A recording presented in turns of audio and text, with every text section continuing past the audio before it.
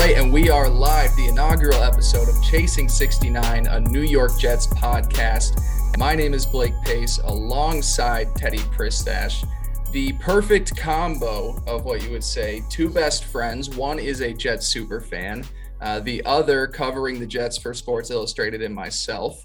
Teddy, before I kick it over to you, this has been something that we have wanted to do for a while, not even just a Jets podcast specifically, but something that just an NFL podcast. And then when I got the opportunity to start covering the Jets for Sports Illustrated, it kind of just made sense to go Jets focus with this. The Jets community on Twitter is a fun one. They're crazy. I've learned that quickly in a month, but kick it over to you. Thoughts? What do you think? Excited to be doing this again? Yeah, man. You know it. Same as when we used to do our podcast, except this time we seem a little bit more official. We got our mics, we got our video set up. It's funny. Today I was thinking about the first podcast we recorded together, which when you had me on your podcast, Quick Hits, I think like 3 years ago. And it was right in the heat of all the Le'Veon Bell, Jamal Adams drama. That's right. Yeah. It feels like an eternity. And I remember you asking me like, which player would you rather have? And here we are. And I'm glad that we got rid of them both. Both of them are gone, and Gase is gone, and McCagnon's gone. Yeah. Man, that is crazy. But, like Blake said, I'm a huge super fan. I just love the Jets. I've always loved the Jets. And Blake started writing for Sports Illustrated, and we kind of just found ourselves having these long message or text conversations and phone conversations about the Jets, so figured we should record some of them and put it out to the world. Yeah, that's really what it was. We started, as soon as I started writing, I had so many questions about, okay, but how does the Jets fan base feel about a certain player or all of that? So the conversations just kept going. It's like, well, might as well do this because it's something we're both interested in. So. Yeah. And just to be clear, I have no intentions of dampering my stupidity that comes with being a fan. You know what I mean? Good. I'm an optimist. That's what I am. I still know that the Jets are bad and maybe will be, but I don't think so. And the only other thing I wanted to point out is, and this is only for our video people out there, this picture right here is a family portrait of me and my family. And fun fact about that portrait, we're all wearing Sam Darnold jerseys. All five of you? Yeah. Oh my God. Well, no, the boys. Oh, my sister and mom don't have them, but that's okay. Oh man. But yeah, I just thought that'd be funny. Yeah, it's a good one. But yeah. And now we get to celebrate in about a month and a half who becomes the Sam Darnold draft pick in that second round there with the top 38 picks. So things come full circle. Yeah, it's funny because like you said, a couple of years ago when we first had you on, we were talking, God, just that terrible era, Le'Veon, the terrible contract that he was on. You were a big Le'Veon guy at first too. I remember you were. I still am, man. He was he had a lot of great character and heart, and Gase, I still blame him for it all. He was a pretty bad coach. That's behind us. We got the new regime in. We got free agency. It's going to be sick. Yeah. So that's where we're headed for this first episode. Obviously, we're going to start off talking about the signings that the Jets have had through the first 2 days, or I guess the terms agreed to, which then the signings will happen later today as we're recording on Tuesday, March 15th, comes out on the 16th. Free agency officially begins tomorrow or today as you're listening to this. And the Jets have been extremely active and, just as a general thought, active in a good way. I mean, there have been years where the Jets have been active and it hasn't been in a good way. I've been a big fan of a lot of these deals, and we'll go over each of them individually, but then we'll go into kind of what we expect through the rest of the period for the Jets. Not really focusing on the draft. We have plenty of time to talk about the draft as we get over there, but really maybe some, what are the missing pieces now? Where can we still see the Jets add a little bit more to make us feel more comfortable about the roster heading into next season? So Teddy, I'm going to spring you a question real quick. They've made a ton of signings so far. Just to go over, the quick list, new acquisitions through free agency. We've got guard Laken Tomlinson coming from the San Francisco 49ers on a 3-year, $41 million deal. CJ Uzoma coming over from the Cincinnati Bengals, 3 years, $24 million. Seahawks cornerback DJ Reed, 3 years, $33 million. My guy, Jordan Whitehead, safety out of Tampa Bay, 2 years, $14 million. Of course, brought some other guys back as well too, but we'll go to them in a second. In terms of the new guys, what is your favorite so far? What do you think is the most impactful? Take me through what you think of these new signings. Yeah, for sure. I guess my favorite would just have to be with the first one with Laken Tomlinson. Just because for me, I kind of buy into what Jody and Robert Saleh are selling us in terms of like prioritizing the wall. We're going to build a wall. We're going to start in the Big trenches, Trump you know, guys, just like and the that's owner. Yeah. All right. Starting off fun. We got to have some humor in here, Ted. Come on. Build the wall. My gosh. Yeah, we're going to build a wall. But that's my thing, is that I don't believe you can have too many good linemen. And I think it would have been really easy for us to go into the year with, you know, kind of the same line that we had last year, bringing back LDT at right guard, and then just kind of rolling it over again and saying, maybe we'll sign a few depth pieces, see if anyone sticks. I really like that they went out there, got a proven guy in Tomlinson. And to be honest with you, I love all four of these, the four that you just listed. And what really sticked out to me, at least with the first two signings in Tomlinson and Uzama, what really stuck out to me was I was like, oh, both these guys, you know, they have some playoff experience. They're veterans. They're going to bring a good culture. And then when they added DJ Reed and Jordan Whitehead as well, that's when it kind of clicked to me. Like all four of these guys are guys that have been in the Super Bowl in the last 4 or 5 years, I believe. Yeah. Maybe not DJ Reed. I don't know. No, not DJ. But yeah, but they're guys who have playoff experiences. They're guys who I don't know, they can bring leadership to the team. And I think when you look at last year, a lot of what our strategy was kind of just like, go ahead and play these rookies, which I was all for. You know, I think that was the right thing to do. But now, as fans have been demanding, it's time to step up and start signing some of these guys. So to me, I mean, this free agent class through 2 days is great. You know, like I don't think I could have asked for anything better. Yeah, I totally agree. And that's an interesting point. You know, it's tough to tell a losing franchise to just become winners without having, you know, it translate on the field. Instead, in this free agency period, you're bringing in those winning culture players from organizations that have been, you know, successful in recent years. Like you said, San Francisco, which of course we're probably the Jets are probably going to sign some 49er every single offseason for the next 5 years, just because of how affiliated the coaching staff is with the players in that organization. But been to the Super Bowl a couple of years ago. It was you know, the guy battled through, I believe it was an MCL injury in the Super Bowl, has a lot of heart, you know, good leadership.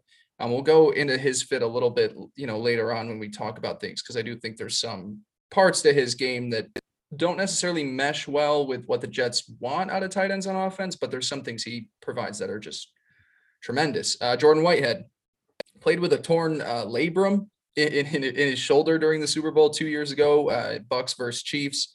And like you said, DJ Reed is just another guy, undersized, super athletic, but a really good cornerback fit for this scheme, for this defense, for Joe Douglas. And now really what it does is, and I want to give credit to whoever said it, and I apologize for not being able to, but not only does the DJ Reed signing lock down one of the cornerback positions, it intensifies that battle for the second cornerback slot between Eccles and Hall. All those guys now are competing for that second role, where maybe, you know, in a competition where, you know, both spots are available, you're less, but now these guys are really going to rise to the occasion to get that second starting spot. And it's really just going to make for a more deep secondary, which I think is something they did not have last season. My favorite signing, 100%. My favorite signing is the Jordan Whitehead one, and not just because he's a player that I was really fond of and I thought was a really good fit, that box safety role. I love the deal they got him on too. 2 years, $14 million combined. I thought he was going to be a little bit more. I thought he was going to be in that 3-year range. I think he probably looked at it, you know, on his side of things, took a look and said, okay, I'm 25 years old. He turns 25 in 2 days or 3 days.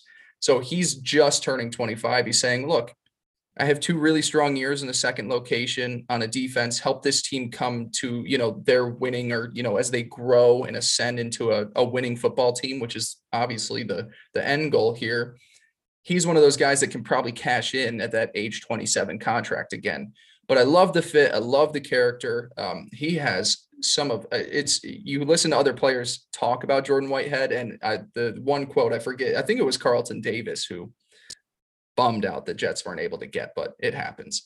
And with Jordan Whitehead, it was one of those situations where it's like, he is just terrifying on a football field, but in a great way.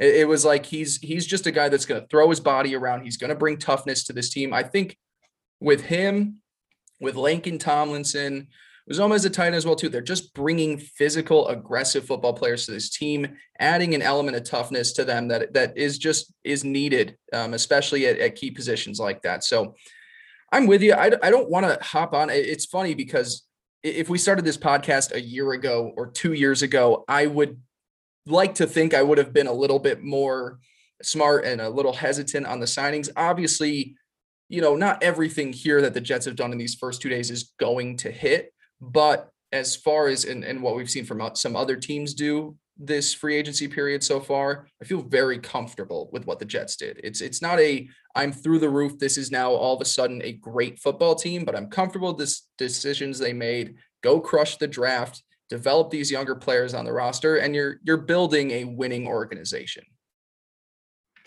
Yeah, 100%. And I think that's such an important piece of all this is, and we've discussed this countless times now, with all these conversations we've had, but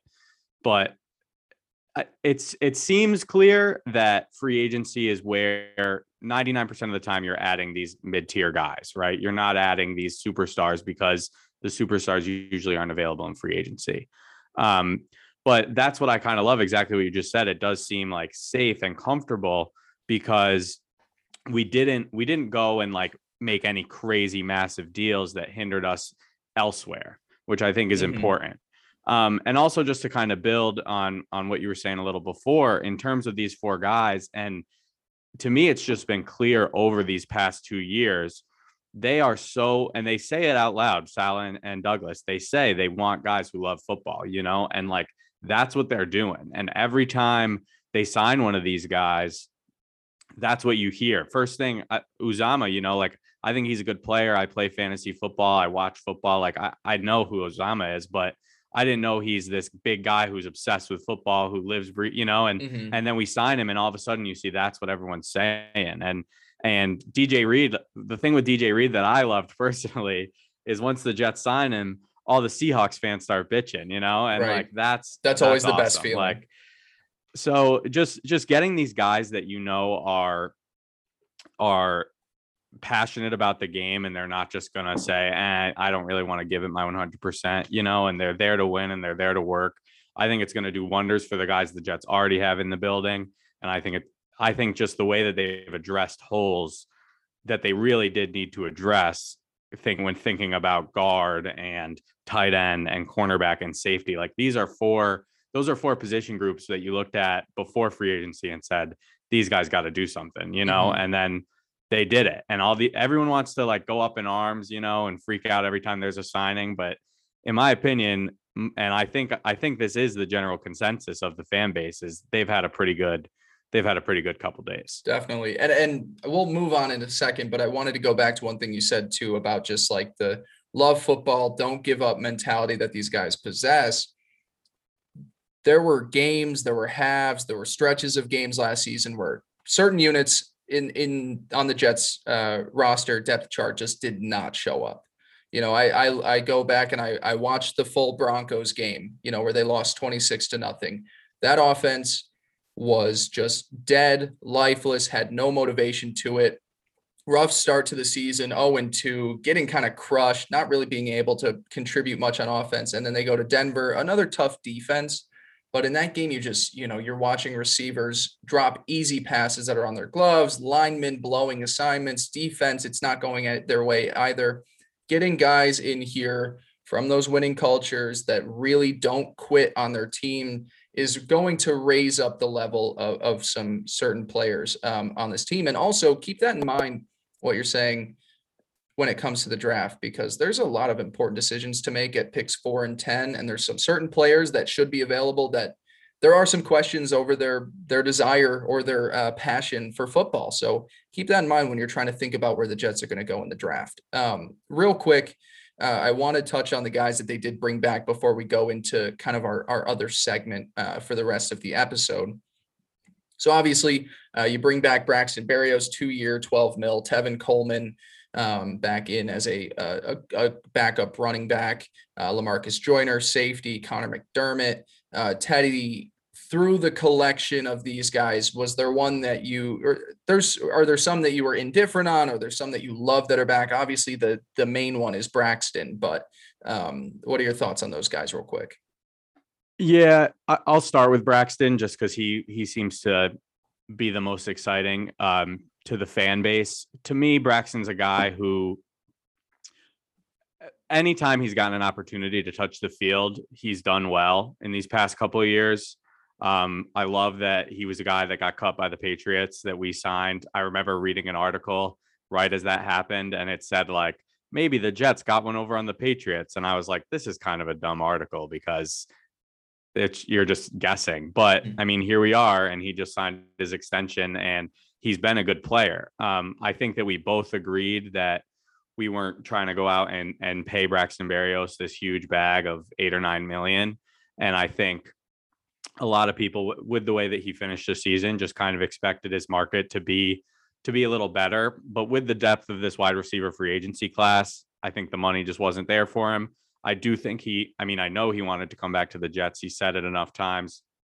And I appreciate that Joe kind of said, all right, we'll give you a decent deal. I mean, $6 million a year isn't anything to put your nose up at, but I do like that he brought back bringing back players who have succeeded for the team, Other than that, I mean, Tevin Coleman, I think, is a guy that kind of gets dogged a lot. I think he's been a good player. What's funny is that he still is just like this injury prone guy. Like it was consistent in San Francisco, like every running back who is in San Francisco. Yeah. But then he comes here and like he's had decent games and decent performances, but has still kind of just been off and on the field. And truthfully, I want him to be like our third back. I still want us to kind of add a back somehow. And then, the other one's Connor McDermott. I'm not a fan of Connor McDermott. I think he's pretty terrible. I don't hate the idea of just like bringing in a veteran guy who's been around, who knows what he means to that locker room, but he's been around. He's a depth piece. And then the only other one that kind of sticks out, Joyner's again, kind of just one of these like safeties that there's kind of like a big tier of guys like him that I would be okay with bringing in. But I do think he's a good player. He never got his opportunity to play last year. Mm-hmm. And I think it's just smart, especially now after kind of an off year, you're kind of getting him at a value, even though I don't think his official numbers come out. But yeah, so nothing that like jumps off the page. I'm happy we got Braxton back just because I think it's good. But other than that, pretty indifferent on all these signings. Yeah, that's kind of how I feel as well, too. Tevin's one of those guys. My thing is with the 49ers, with the Jets now, as we'll probably see with the Miami Dolphins as well, too, now that Mike McDaniel is there. They're going to have 3 or 4 guys in that backfield. I will say, to the Jets' credit, I think they've already got their like really good running back. And we'll see how the adjustments to the offensive line, the improvement in the run game, how that develops Michael Carter's 2022 season. But it's one of those situations where it's just have a bunch of guys out there. Tevin's a guy that knows the system, knows everything. He's traveled around with this offense basically to 3 separate stops now. So yeah, just keep him around. Like I said, probably would prefer him to be your third running back as well too. That way you can spend maybe a day 3 pick on a running back. I wouldn't necessarily. That's where I'm at. I wouldn't necessarily go free agency at this point. I know a lot. There's been a lot of love to Melvin Gordon and his complementary role he could serve to Michael Carter, which could still be out there. I mean, that would be a great signing, no doubt, if you have the money and it makes sense. But I would just probably save it for a day 3 pick. But I agree with everybody else. I echo your thoughts on Braxton. His connection with Wilson as the season went on really improved. And even if he's not a guy that's going to be out there every single play, I just like having the depth at receiver. He's great on special teams. Just a good guy to have. All right, so let's move over now to what I guess maybe we'll be doing. I guess our segment for the day. Kind of looking forward to the rest of the Jets free agency period, because the two big days are obviously behind us now, but there's still a lot more that they can do. So we're going to be going back and forth. The Jets will and the Jets won't. We're going to list about 3 things that we think they'll do in the remaining periods, things that they won't do. This is not about the draft. This can include, guys on the roster potentially being cut, released, players, coming back into the fold. So Teddy, I'm going to kick it over to you first. What is your first, the Jets will? Before I dive in, did I skip over something? Segment. Oh, no, first no, segment. But here we go. Yeah. Here we go. First segment. Yep. It's pretty exciting for the Chasing 69 podcast. All right. So my first will. Now I will put my hand up and say this is something that I wrote probably like 3 or 4 days ago. And obviously things have changed since then. But my first will is that the Jets are going to go out and sign a marquee receiver. And I wrote sort of next to marquee because the options were kind of, well, we'll get into them. So obviously Cooper went ahead and what happened? He got traded to someone else, to right? Cleveland, 5th I couldn't remember if he got cut or traded. Right. Yeah. So Cooper was kind of off the board. I was really excited for Cooper, but it just kind of is what it is. I didn't want to pay him the money anyway, so that's fine. The next guy that I think that is kind of going to be a lightning or whatever, he's kind of going to be divisive, is Allen Robinson. I think he's a really good player, and I do kind of like the idea of the Jets signing him just because I don't think he would have to come in and like demand 150 targets the way that he was the 2 years prior to this past year in Chicago. But I do think he's just like a veteran who's extremely talented and can just come in, and be like a solid force on the offense, and is going to be a guy who can go out there and win one-on-one matchups and make plays. Now, I do kind of just want to throw this over to you in terms of where the Jets have spent already, because they have given away some decently sized deals. And according to this website that I'm on, it says he's expected to get around 16 million a year. So, I mean, is this even still in the cards for the Jets? Do they even still have a chance at Allen Robinson? I don't really see it, but what do you think? There's a huge problem going on right now, and I saw a bunch of tweets. I may have even sent one of them to you. The second that Christian Kirk signed that massive contract with the Jacksonville Jaguars, every NFL agent upped their asking price for their guys, and every NFL team was like, no, this is not where the market is. Mm-hmm. Jacksonville cannot be taken into consideration when evaluating what we've got going on. So there's been, as you've seen, I mean, we had a couple signings today. DJ Chark went over to the Detroit Lions. There have been some other movement at the wide receiver position, but not as much as you would expect. And there's still a lot of guys that are available. So to me, if Allen Robinson is looking for 16 million a year, I don't like that kind of money for him. I understand, and I do agree that he's a guy that I think is more of what we saw a couple of years ago than this past run in with the Browns. There have been, he was placed on the franchise tag. He didn't want to be in Chicago. I don't know if there's ever he wasn't giving a full effort there with the Bears, but I do want to think that things weren't too great between the coaching staff and Allen Robinson. Quarterback play has been meh as well too. So I think that played a role. I think he'll be better on his next team than he was in Chicago. 16 mil for me though is probably a little too rich. Yeah. And I kind of agree. And again, he was kind of one of those guys where if we were going to go out and kind of overpay for one of these veteran wide receivers, I would have been fine doing it with Allen Robinson.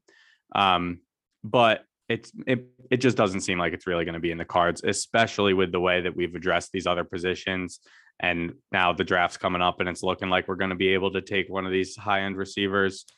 I just don't really think it's in the cards. But the other name I did want to throw out just for fun is Juju Smith-Schuster, a guy who, had his huge year, I think in 2018, 2019.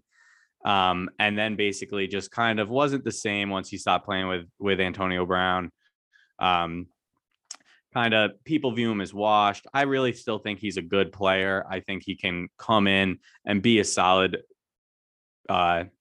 piece to a team. And that's kind of one of my things with the Jets is that I do have a lot of trust in Elijah Moore. And I do think that Corey Davis is better than people give him credit for.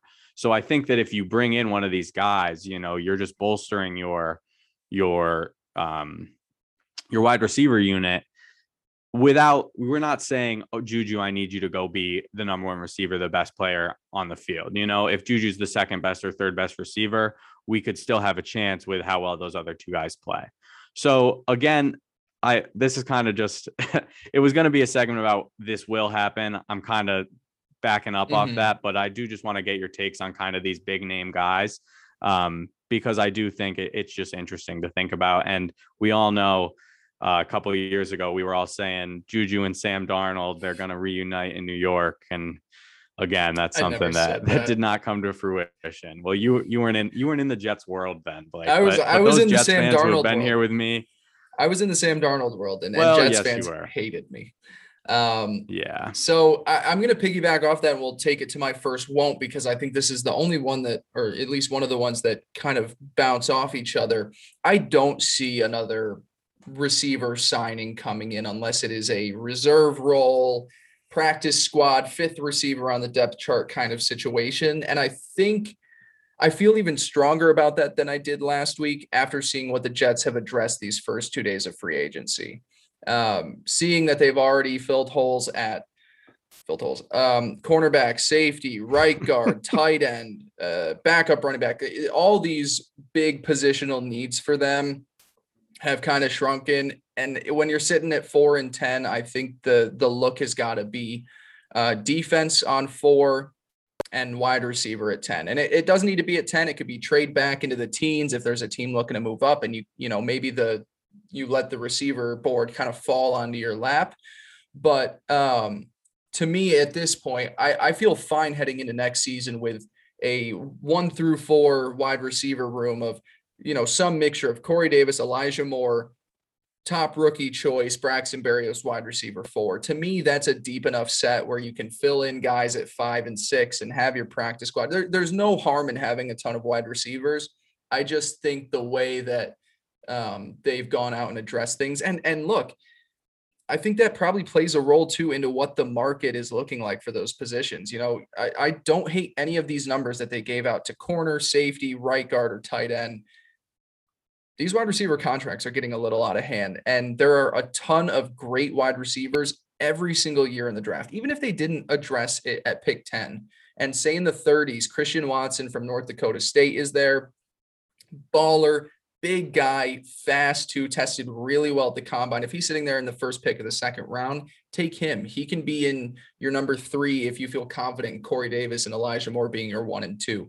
I think the teams that are spending at wide receiver in free agency now are probably not getting the actual value when it's a position that is just so flooded with talent at this point. I mean, there's 5 to 7 guys every draft class that come out and are just really good wide receivers in year 1. And then there's those guys that it takes year 2 and year 3. So to me, I don't see any more additions coming at the wide receiver position, unless it's going to be, unless they're really thinking a different plan with the draft. That's where I'll leave it at. If they're looking to go somewhere else and just go defense in the draft, go get your wide receiver. I kind of feel like it's sitting there for them at 10.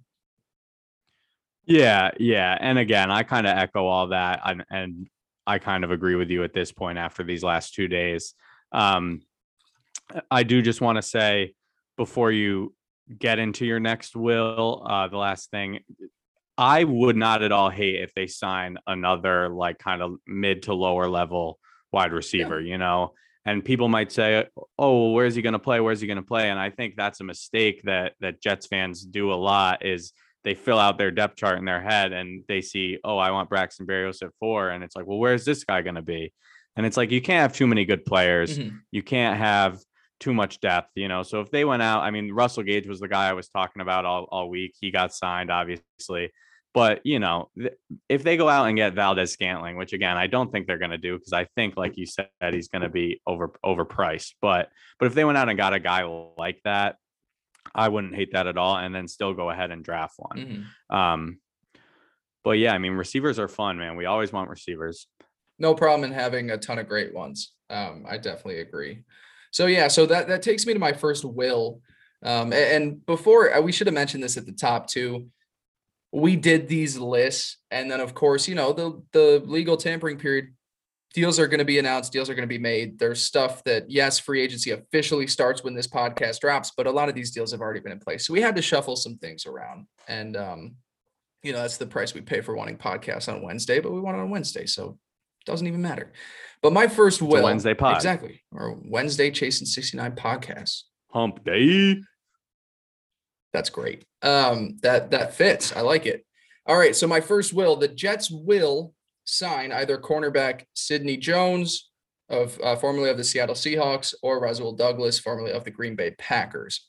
This one, like you said, I feel less confident about after the DJ Reed signing, but both of these guys, at least Sidney Jones to me, is another name to just throw in there in the mix at cornerback. No, he doesn't need to be a starter. You can pay him for that depth role, but he is a guy to me, both of these guys, just to preface where I'm coming up with these specific names, is both of them were part of, I believe it was the 2018 or 2019 NFL draft. Both were selected in the second and third rounds by the Philadelphia Eagles, where, of course, Joe Douglas was VP of personnel. So it was a big part of that draft process in Philadelphia. So these were two cornerbacks he took a shot on. Both of them are coming off the best years of their careers. Rasul Douglas, I'm interested to see what he ends up making on the free market, just because he came out of nowhere, was really just bouncing around, not finding a good fit. Lands in Green Bay after being signed off Arizona's practice squad and instantly became a Pro Bowl alternate, a ball hawking corner. He was all over the field last year for Green Bay, huge part of their defensive success. He's a guy that if his market is too rich after his sudden rise, I would stay away. My guy more so is on Sidney Jones. He was the top cornerback prospect of that season when a ruptured Achilles on his pro day at 3 weeks before the draft just crushed his stock. He was looking at a pick in the 10 to 15 range, fell all the way to the 30s. Philadelphia was there to pick him up, really battled through injuries through the first few years of his career. And then it started to get a little bit more healthy. I think he played in 11 or 12 games for the Seahawks this past season, been much more available. I just think if you're going to take a shot on another cornerback at this spot, and I don't think that, yes, just because we have DJ Reed, or the Jets now have DJ Reed, Bryce Hall, Eccles, all these guys, I don't think that we're sitting here saying that these are the cornerbacks of the future. There's still guys that I would need to at least see a little bit more out of. And that's why I don't mind throwing a dart at Sidney Jones if he's $4 million a year or $5 million a year, especially when they have cap space to go and there's not a ton of great options on the roster currently. He's a guy that I would say throw him out there. He fits the scheme perfectly, just like Reed was playing in Seattle. This is where this whole defensive scheme comes from. Zone corner, freaky athletic, long ranging. I'm a big Sidney Jones guy. I would love to see it. I don't know if a team's out there looking to make him a starting cornerback. I don't know if Seattle takes a look and says, okay, well, we lost Reed. Now we need to keep Sidney Jones. I would love to see it. I think it would be a really good fit for New York. Yeah. And I'm in on both of those guys. I do think exactly what you were just saying. In terms of this cornerback room, we have guys who could very well, step up. Like Bryce Hall is one of these guys who has played very well for being a 6th-round pick or whatever it was a few years ago. But I also think people get so caught up in like these PFF numbers, like whatever. It's like Bryce Hall has shown he can be a good player and play on the field, but he also has shown us like he needs to improve his ball skills. I mean, that's been the entire Jets secondary these past few years, is these guys just, they'll be there, like they'll be in position and then the receiver it still catches it, jumps up and grabs it, or it just falls right into his lap. And I mean, these guys, they got to improve their ball skills. So that's kind of where I am with Hall, is go ahead and start him. I'd rather see him be our number 2 corner and grow into it. And even so, bring in another guy like Sidney Jones on a 5-year deal who can challenge these guys, because it's so easy to say like, oh, well, the Jets have improved. The Jets have improved. We need to be able to improve as comparable to other teams. You know what I'm saying? Like these other teams are studs when you look at like these teams who've been in the Super Bowl and the Bucks and the Chiefs, and you know what I mean? Like these guys are studs. So yeah, Bryce Hall's great. Bring in a guy who might be better, have him battle it out, and cream rises to the top, and then just to kind of go again into Eccles, deeper into this room, I think Eccles is a great player too, but he's a guy who's shown us so far that he can be like a good depth piece, like he can be a guy who is a backup and maybe gets playing time throughout the year, but as of right now, he's not the guy I want going in as my week 1 starter, or like, and it just, again, I just feel like signing these kind of guys is just a win-win, because if it doesn't work out on a 1-year deal, you cut bait, but if it does work out, you're improving a very important position, so I'm in on both these guys, and I trust your judgment, really, so I'm about it. Yeah, I think throwing a dart at the board, not going to cost a lot of money. Take all the shots that you can take at some of these positions, and then even more so some of the ones they got remaining that they haven't addressed in free agency yet. That's where I'm at this point. For sure. Yeah, so I guess I will jump into my next won't, yes. So my next point is kind of an interesting one. I have that the New York Jets will not rely on Becton and Fant as their 2 starting left tackles for next year. And basically all I mean by this is we're all excited about what our potential line looks like right now, right? And with the way that Fant has played, and what we've seen Becton do when he is on the field, it seems like we have these guys who are really going to put together a good unit. But then when we're looking more realistic, we all know that Becton just has not been on the field as much as we wanted. And then you add in all these kind of things coming out of the Jets camp, that he's out of shape, that he's not trying hard, and like we said before, I mean, the Jets want guys who love football. So if you're telling me Mekhi Becton isn't going in there and working his ass off every day, then that's going to be a problem. Personally, do I believe that? No. It may be the optimist in me, it may be the fan in me, but I think that Becton, he's just one of these overweight guys who is going to be overweight and hopefully can stay healthy. But I mean, he's got to prove it to us. And I think they have to address tackle and make sure we have some depth here. Before I get into kind of some options with Fant, he played amazing last year, right? And we can all address that. And he's gotten all his flowers, and that's great. But Fant's also a guy who's had some years where he didn't play very well, and there was a time when Jets fans 2 years ago didn't love Fant, and so I just don't think we can go in saying this guy's definitely going to be like a lockdown type of guy. He was also playing left tackle last year. So is he going to stay there? Are we going to move him back to right? There's all these kind of moving pieces that I think Joe Douglas and the team has to just be aware of. What's funny is my original point here was going to be that I wouldn't be surprised if the Jets took an offensive tackle at 4, because I do think with the guys that are in the draft with like Neal and the other guy's name is escaping me, Aquanu. Yes, thank you. Like those guys can both play guard, or they could go play tackle if Becton or Fant is kind of like not there, but with the signing of Lake and Tomlinson, I don't really see that happening as much. It just doesn't seem to make as much sense to me in my head. But I do, again, I think go out there and sign a mid-tier guy, take a dart throw on someone out there. And I mean, maybe you can, Blake, talk a little bit about some tackles that are in the market. I don't know, but it just seems to me like Becton and Fant can be really, really good. They can, but I still worry, you know what I mean? And I think in general, that's an idea that Jets fans get. Mm-hmm. And I think that we're all kind of in the same boat there, but I want them to be our starting tackles bad, and I want them to play well, but I also want a backup plan. I don't want, like I said at the beginning of this, the more offensive linemen that we can have to where someone's getting injured, and then we have a guy who can step in and at least be a veteran or be the type of guy who can be solid. That's what I'm looking for.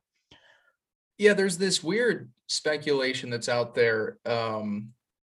There's this uncertainty with Becton where it's like, if the Jets had an option available that they felt really good about, would they just cut bait on Becton? Which is something I started to see from a few people. The name that pops to mind most is Lyle Collins, who is now on the trade block for the Dallas Cowboys, guy that Joe Douglas loved in the draft. It's one of those situations where it's like you only bring in Lyle Collins if you're getting rid of one of your tackles. I would, because he's going to get starting money anywhere. He's a starting tackle. That's what he is. He's not someone that's going to be, your swing or your backup. You bring in Lyle Collins to be your starter. Let me throw some names at you, some random names from a list. Okay. And you tell me what you think of these guys. All right. Trent Brown from the Patriots, 28 years old. Any take on him? Big body. I think guys, when they leave New England, they never perform as well, especially on the offensive line. He went to Vegas, or I guess they were still in Oakland at that point. It was okay that he went back. I don't know. I wouldn't hate it. He would probably still cost some money. I feel like a lot of these guys, we'll just two more, but I feel like they're mostly going to be, I don't know, guys. But Bradley Bozeman on the Ravens. Isn't he a center? I think he might be a center. Yeah, you're probably right. And last guy I will say is, well, doesn't seem like there's a bunch, but Dwayne Brown's 36. We could sign him. I look, for me as because like I said, I cover the Jets. My team is the Colts. He's a guy that I'm even looking at this point because we have a desperate need at left tackle. He's a guy that, at that age, bring him in. That's definitely an option. I think if anything was more realistic, it would be a lot cheaper of options at tackle for them. There's to me, you hope that Becton is the future left tackle of this football team. He's just got to figure out the stuff that's going on in between his ears. And to me, we can all sit here and be positive or negative about what we think is going on. The Jets are with him every day. Joe Douglas, this training staff, the medical staff, they are spending all this time with him. They're going to know. They're going to know if this guy is slouching. I mean, we see it across sports now. There are two names that come to mind when I think of it. There's the Joel Embiid and the Zion Williamson. And Zion Williamson, I'm not giving up on yet, to switch over to the NBA because he's still super young. But Joel was a guy, he was overweight, he was unhealthy, and he kept getting injured because of it. He decided, I want to be great. He cut his diet down. He stayed healthy. And now he's one of the best players in basketball. Zion's a guy right now that is looking like he's 300 pounds for an NBA player and not a tall one. Looking like me. He is insanely large. And he's not at that point now where he cares about being great. So Matt Becton needs to decide if he wants to be great because it is a personal decision to make. And yes, you can blame injuries, but your diet plays such a role into that stuff. And how you just feel throughout the course of a day. You want him to be the future. Fant is good to have there. Like you said, can't rely on it forever. Can't even necessarily feel super comfortable with it moving into next season. You just hope one of those guys is the answer. For sure. And that's kind of my thing is about that. I mean, I know we don't want to get too far in the draft, but I really wouldn't I don't think they would take a tackle at 4, especially Jermaine Johnson. Like now that he's kind of got his name in the mix, I think that they're probably going to end up taking an edge rusher, But it is just one of these things where people will say, oh, why are we drafting a tackle? But number one, the tackles at the top of this draft can play guard. And number two, Fant's deal is going to be up in a year. So then what does Joe Douglas want to do? Let's say he goes out and has a good year. And then is he going to want to pay him? There's all these different things that are going to come into play. So I just think it's important to remember that while we can all look at the tweets of this is the Jets O-line and it feels great. I mean, it really does to see where we've come since 3 years ago to what our line looks like now, it does feel great, but it just is kind of is one of those things where nothing's ever a sure thing, you know. If you don't have anything else on that, I'll go into my next will, which is that the Jets will sign multiple linebackers in free agency. Now, over these past few days, obviously, they have not announced any deals with linebackers. So maybe my multiple linebackers might be off, but I don't really think so. I mean, the reason for this is when you look at the current Jets linebacking core, you have CJ Mosley, and then you got not great options. You got these guys in Jamien Sherwood, Hamza Nasruddin that we took last year in the draft as safeties, trying to get to playoff or outside linebacker. We got Quincy Williams, Quincy Williams, Quinn's brother, played out of his mind last year at a lot of times and was a guy who had this insane effort and drive. And he's the type of guy that I think fits in on the Jets. But I do think when you just watch him play, he's out there and he's given 100%, but he's just not the best option you can have out there. You know, I'm fine with him being a backup and getting some playing time, but I just obviously do not want him to be this starting role. And then you have Blake Cashman as well. You also have Gerard Davis, but I don't think they're going to re-sign him.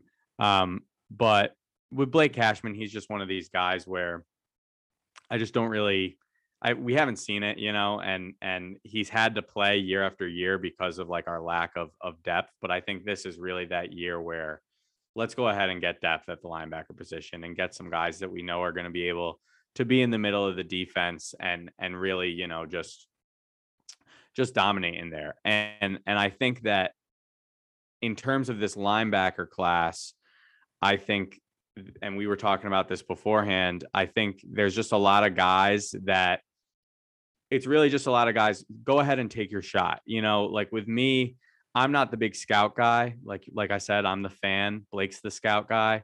I trust Joe Douglas and the Jets scouts. Like, go do your research, sign 2 of these guys to small deals and bring them in. And add on top of that, this is a very deep draft class in terms of linebackers, and go ahead and take one of those guys, you know, and really fill this room out and see who sticks, you know. And I think that's kind of where we are. Like, I don't know where this big linebacker addition is coming from. I'm trying to remember who was just released. Do you know the name that I'm thinking of? From the Jets or another team? No, from another team. Someone just got released. And I mean, are you thinking Bobby Wagner from Seattle? You're not thinking of him, no, right? I mean, I'd be down for that. Maybe I'll look it up and I'll bring it up in a bit. But yeah, but I do think there's these guys out there. I mean, Anthony Barr is a guy who's out there. I just want to throw him out there because I know the Jets fans have so much hate for him after he claimed to sign with us during the legal tampering period, which we're in now, and then backed out of it. But there's guys out there. There's linebackers who have played in the league who have shown they can start. And that's kind of the guys I'm looking for. They don't have to be these world beaters, but go out there and grab some of these guys and see who sticks. Yeah, I think it's just like when they signed Jared Davis last year. It's like they're just random guys that they're going to be mid round or late round or even early round. In his case, there'll be these draft picks that just don't work out in their first situation. Linebacker's one of those ones. There are certain defensive positions that they take years to adjust to the league. There are linebackers that come out and are great right away, but if you look, I was looking at like the lowest graded linebackers of this past season, and some of the highest draft picks are at the top or at the bottom of the list in terms of like worst linebackers last season. Like, it's all these for Kenneth Murray out of Oklahoma. It's one of those positions that takes a while to adjust to the league, to the speed of the game, to the size of the game. One thing I did see, and not to say that because I don't 100% agree with this, but obviously Connor Hughes, who writes for The Athletic for the Jets, he's fantastic at his job, was asked about linebacker earlier today. He said that the Jets don't view linebacker in the same light as the public. They're very happy with Quincy Williams and CJ Mosley. They don't view it as a need. They think the issues at linebacker were because of problems at the interior defensive line, and that, they just weren't getting enough movement around the defensive line where the linebackers could shoot through the gap and make plays. So that seems to be, I get that sense. I get that, I guess, because we can agree that the Jets front line, especially interior, was weird last year, and not just player wise, coaching wise as well too. Snap percentages. We can go into good old Quinnen Williams playing 52% of snaps months from now. We've got time to talk about that one. That makes me mad every time I think about it. But maybe they don't see it as big of a need. I still think, I agree. Go and bring in some just lower tier guys, reclamation projects. I've said that name 50 times, but it's like, when you don't have the guys there and there's not, great fits in free agency that are like top level talent, like you go get Jordan Whitehead because he's a great fit for the team and he's also a really good player. At linebacker, Leighton Vander Esch, injured, slow. I'm not a big fan of his game. Take a shot on it. If it's not going to cost you much, why not go get a guy like that and see if he can turn things around in that new destination? So I'm with you. Add some more linebacker depth. And the guy I was thinking of is Miles Jack, who got released from Jacksonville. The Jaguars. Yeah. And it's guys like these. I mean, and it's like Kaiser White, these guys who are available. I know he is. White. And did Hitchens, Anthony Hitchens, did he get signed? Hitchens, I'm not sure where he was most recently in Kansas City, right? Or did he go somewhere else after? No, yeah, I think Kansas City. He was former Cowboy to Chief. I don't know, but no, another good linebacker. We're just thinking through stuff here live on the pod, but yeah, I mean, again, any of these guys, that's why I don't want to just read you a list of names, but there's guys out there who have started in the league, and I don't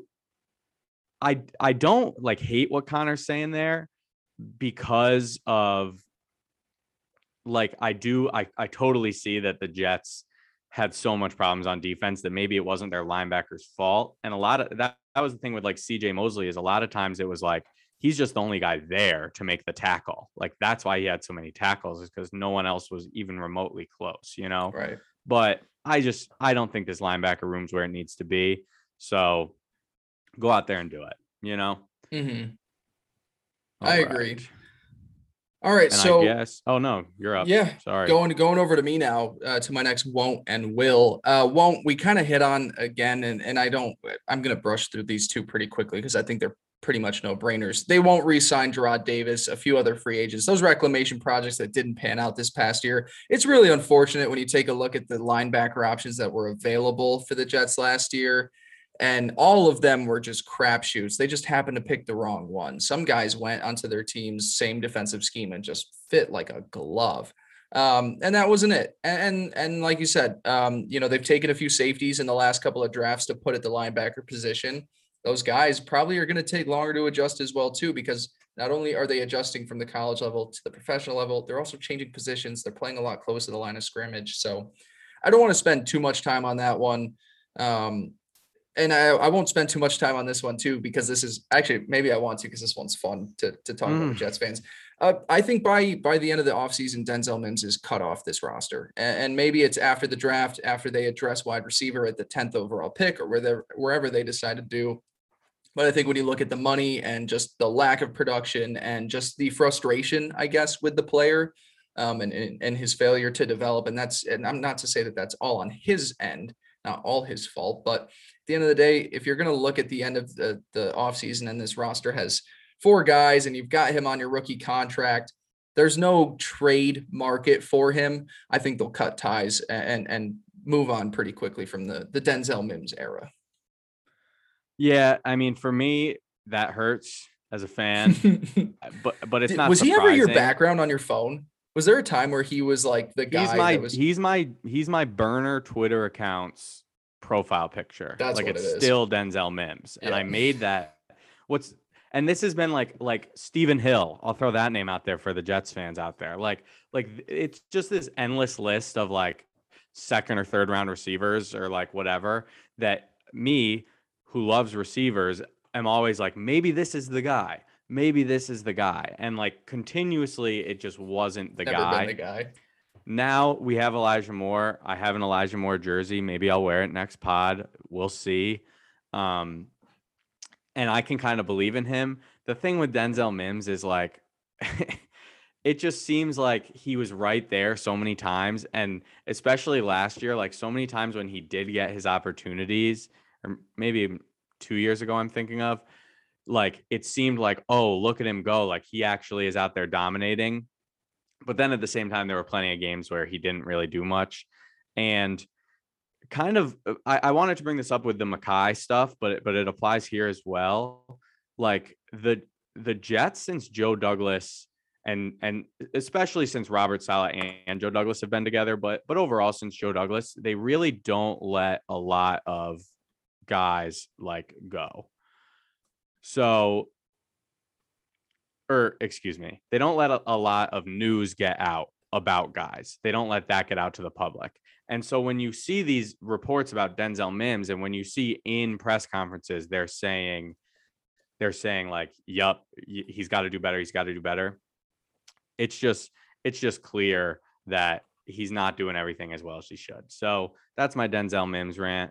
But I love the guy. I'd love to see him step up. I don't totally disagree, but I'm going to hold out a little hope. And then that brings us to our last one, which is really kind of, what'd you say? You've got your won't left. I think we've each done two, except you still have a second won't to do. Yep. My last one. Cool.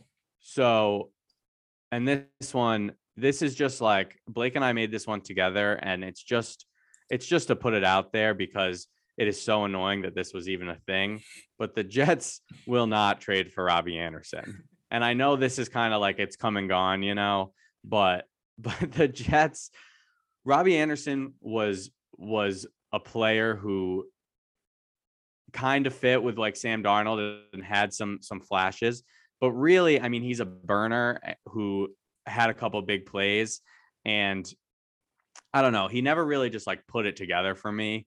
And when the Jets didn't re-sign him, and then he went and had a good year with Carolina, every Jets fan wanted to be like, oh, well, let's take a look. We can't say Joe Douglas is perfect because he should have re-signed Robbie Anderson. Literally, Jets fans got Joe Douglas to admit in a press conference, crazy, oh, I messed up that one. It's like, dude, no, you didn't. Like, you let just another guy, wide receiver, come out of the or off the team, sign with another team, have an okay year because of kind of a lot of statistical anomalies. And then, and then look what he did. He fell off when he was reunited with our boy, Sam Darnold. So it's just, Robbie Anderson's not it. He's not the guy. We have better players, in my opinion. So just kind of a fun one. I know probably most Jets fans out there agree with me. But yeah, we're not going to do that. That one was one of the first things when I started covering, which was maybe a month ago. It was like 2 weeks in and I saw it. Robbie Anderson would entertain a reunion to New York. And I was like, why would New York ever want to do that? He was actively one of the worst. If you go through and look at some of the advanced analytics, he was one of the worst active starting receivers in football all of last year. Drop rate was at the highest it's ever been in his career. He's also just not a fit for this team. This team needs physical blocking wide receivers. I don't expect Elijah Moore to be that just because of his frame, but Robbie was never a willing, blocker in my, Corey Davis is a guy. I might not be the biggest Corey Davis guy. He's a blocking wide receiver. And that's another reason why the Corey Davis hate is out of control, because people don't realize that he got injured last year. And people don't realize that like he fits what the Jets are trying to do, in my opinion. We won't get into that too much, maybe a convo for another day, but Corey Davis is my dog and I love you. I don't love him, but I like those elements. And at the end of the day, if his contract runs up in 2 years, he's your background. Corey Davis is your background of all the Jets. Corey Davis has been my background since the Jets beat the Titans. What, week 4? Yeah. No, it was their first. Yeah, it was their first win. Yeah. And I got really excited. He had 2 touchdowns, I think. I made him my background because it was a sick play. That's and great. I should probably change it to like Elijah Moore or something. But Corey, Yeah, you're Michael my Carter, guy. Zach Wilson. There's a lot of guys out All there you those could guys are choose. my boys. No, he's a very solid receiver. Anyways, we're running off track. I think the moral of the story is like that was one of the craziest things I saw. He's on a very expensive contract. He is not what fits this team. I agree that the Jets can use a burner. I think they could use a guy that is that a really good, fast, quick, deep threat, and that's there's a guy, but there's guys that you can get that do that specifically at a third of the cost. It's one of those guys that could be the fifth wide receiver taken on the roster. So that was just something we both agreed we just had to bring up because it was Had to hilarious throw to it see. in there. Yeah, we had to work it in. But I'd say it was a pretty successful first segment for us, buddy. Yeah, I think we crushed it this episode, not gonna lie. And we'll have to wait and see what everybody else thinks. But unless you've got anything else, I think that's gonna wrap it up for us for this first episode of Chasing 69. No, man. I had a great time. I'm excited to do this. I'm excited to dive in. I really love the Jets. I mean, I've been a Jets fan for most of my life. So this is just great, man. I love to be able to come on here and talk some Jets. I'm just excited that I caught this at the right time where I think the Jets are headed in a positive direction because like I was saying at the beginning, I will not be I will root for them to do well because that makes it more fun what I do, but I'm not going to be sitting there Jets Colts next year being like, "Oh, I hope the Jets win this one." Don't worry. I'm going to get them there. No. I've got my picture with Tebow. I got my picture with Sanchez. From when I was 12 and they came to training camp in Cortland. We have a long history with the Jets. Yeah, I was gonna get into that, but we'll save it for kind of like the deep. We've got months when we don't of have anything to talk about, time. But we can talk about how important in Blake and I, both of our lives, mostly mine, but both of our lives, they were very formative for us. So we'll dive into that a little bit in the future. Awesome. Well, great. Well, let's wrap things up. For Teddy Pristash, I'm Blake Pace. Thank you for listening to the first episode of Chasing 69, a New York Jets podcast. We will be back next Wednesday, probably talking about where the Jets made moves over the rest of the week. I feel like their heavy lifting is done, but there's still going to be some solid pieces. And then Teddy, we're going to be right around a month before the draft. So we got a lot to talk about for that as well, too. But make sure to give us a follow on Twitter. Teddy, it's what? NYJ_chasing69. I believe you are correct. Yes, I think I've got that. Confirm.